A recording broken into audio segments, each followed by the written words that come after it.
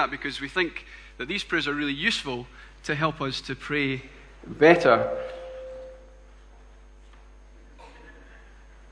Paul's prayers were written to a group of Christians like us, but more specifically, they were written to groups of Christians who, again, like us, were living after Jesus' resurrection. So that's why we think that they're really useful. And tonight that we're going to look at one of Paul's prayers in Philippians chapter 1, verses 9 to 11. But before we do that, let's pray.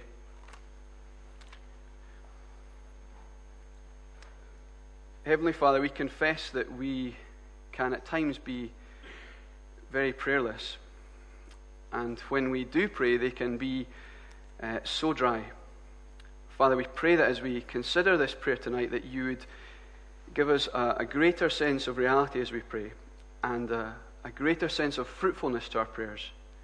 In Jesus' name, amen. So, if you turn to Philippians chapter 1, which is on page 1178 of the Red Pew Bibles, and we're going to read verses 9 to 11. And as we do that, I want you to listen out for what Paul is praying for and why he is praying it. So let's read the passage together. And this is my prayer, that your love may abound more and more in knowledge and depth of insight, so that you may be able to discern what is best, and may be pure and blameless until the day of Christ, filled with the fruit of righteousness that comes through Jesus Christ, to the glory and praise of God. Amen. In 1967, the Beatles released a song called All You Need Is Love. And in the 1980s, the song Love Changes Everything became famous in one of Andrew Lloyd Webber's musicals. And in 1994, Wet Wet Wet covered the song Love Is All Around. Now, I wonder what you think of these sentiments. All you need is love. Really? I think having a roof over my head is quite useful. Love is all around. Well, I think our news would tell us a different story. Love changes everything. Well, that's interesting. And I think that's exactly what we're going to see tonight, that the Apostle Paul is saying in this prayer. So let's look at what the Apostle Paul is praying in this passage for the Philippians. He prays that their love would abound more and more in knowledge and depth of insight. Now that seems a little bit odd, doesn't it? Love we would tend to associate with our heart, but knowledge and insight would tend to be things that we'd associate with our head. But here Paul doesn't pray that their love would abound more and more in compassion or affection. He specifically says knowledge and depth of insight. So what does he mean? Well, knowledge in this passage relates to a firm grasp of the good news of the Lord Jesus Christ. And our knowledge of the gospel helps us to love people in the way that they need to be loved. And having depth of insight means that we really understand what's going on across a wide variety of situations. We don't just listen for the words people say. We try to listen to what they mean as an example of what depth of insight could be.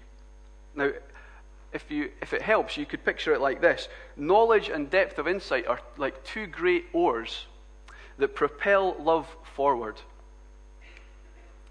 But as we look at these verses, we see that love in itself isn't the end point. It's simply a means to spiritual growth. And the phrase there, so that, helps us realize what Paul's reason for praying this prayer is. Let's have a look at these 4 reasons that Paul prays. The first one is that so that they may be able to discern what is best.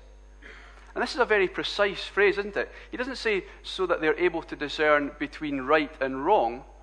No, it's much more specific than that. It's much more subtle. It says what is best. In other translations, it says what is vital or what is excellent. When the Philippians have 2 valid possibilities in front of them, 2 routes to go down, Paul prays that they would be able to discern what is best as a result of their love abounding more and more in knowledge and depth of insight. Now, we often lack discernment.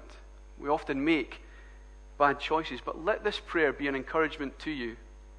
Paul is praying for discernment because only God can provide true discernment. It comes from his divine revelation. And for us today, that means getting to know him through his word with the help of the Holy Spirit.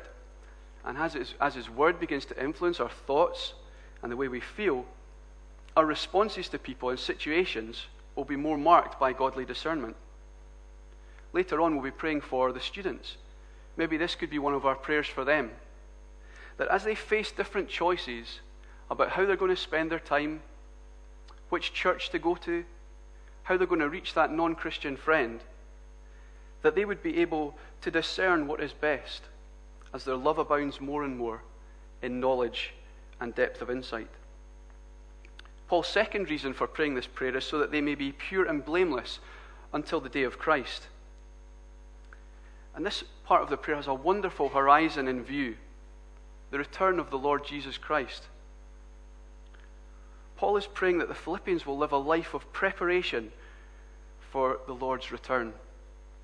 And this verse is a sting in the tail for people who might have read verse 6 earlier on in the chapter, which talks about how Paul is sure that God will complete his work in them, and them thinking, oh, well, I can just live how I want. Yes, God will complete the good work that he has started in the Philippians, but Paul wants the Philippians' love to abound more and more in knowledge and depth of insight, so that they live a life of purity and blamelessness. The word pure in this verse means sincere. Paul wants the Philippians to live in such a way that the truth about them is clear to other people. Paul also prays that they would be blameless. This could refer to them themselves not being stumbling morally, or it could mean that they aren't a stumbling block to other people morally. But the point is that both things are going to happen if the Philippians' love abounds more and more in knowledge and depth of insight. Let me state two very, very obvious things. There are more opportunities today for you and I to be full of blame than at any other point in history. The traditional ways are still there, and modern ways have come along to make it even easier. Whether it's TV, computers, mobile phones, or even a poster at the bus stop, there are many ways that we can all slip up in this area. Obvious point number 2, there is as much need to pray for purity and blamelessness now as there is at any point in human history. Much ink has been spilt about what the day of Christ will be like. Paul's concern here is what we will be like as we await for the day of Christ to come. If you're a Christian, you have a wonderful future awaiting you. Let's pray that we would live lives of purity and blamelessness in preparation for the day of Christ's return. The third reason why Paul prays this prayer is so that they will be filled with the fruit of righteousness that comes through Jesus Christ. What he means here is that they'll be filled with godly qualities and actions, such as love, joy, peace, patience, kindness, goodness, faithfulness, gentleness, and self-control, as we see in Galatians 5. Now, Paul knows that these things will only be fully realized on the final day, but yet in his prayer he makes mention of them in connection with the Philippians' life here on earth. But Paul's prayer is not that it would just be evident in their lives, but that this fruit of righteousness they'd be filled up with it. The prayer ends with a short doxology, which is a reminder to the Philippians and us that everything that has gone on before in this prayer is to give God the glory and the praise that he alone is due. It's clear to see why God would get the glory, because this prayer would make us more like him. He is completely loving, full of knowledge and insight. He always discerns what is best. He is pure, blameless, and righteous. Since it's clear that we cannot become these things on our own, he is the one who forms them in us And so he is deserving of all the praise and the glory. I don't think there's anyone in this room who is as loving as they could be. So we really need to be praying this prayer for ourselves and for each other. And as we've seen from these verses, there is a lot at stake. I'll give you a few moments just to look at verses 10 and 11 again.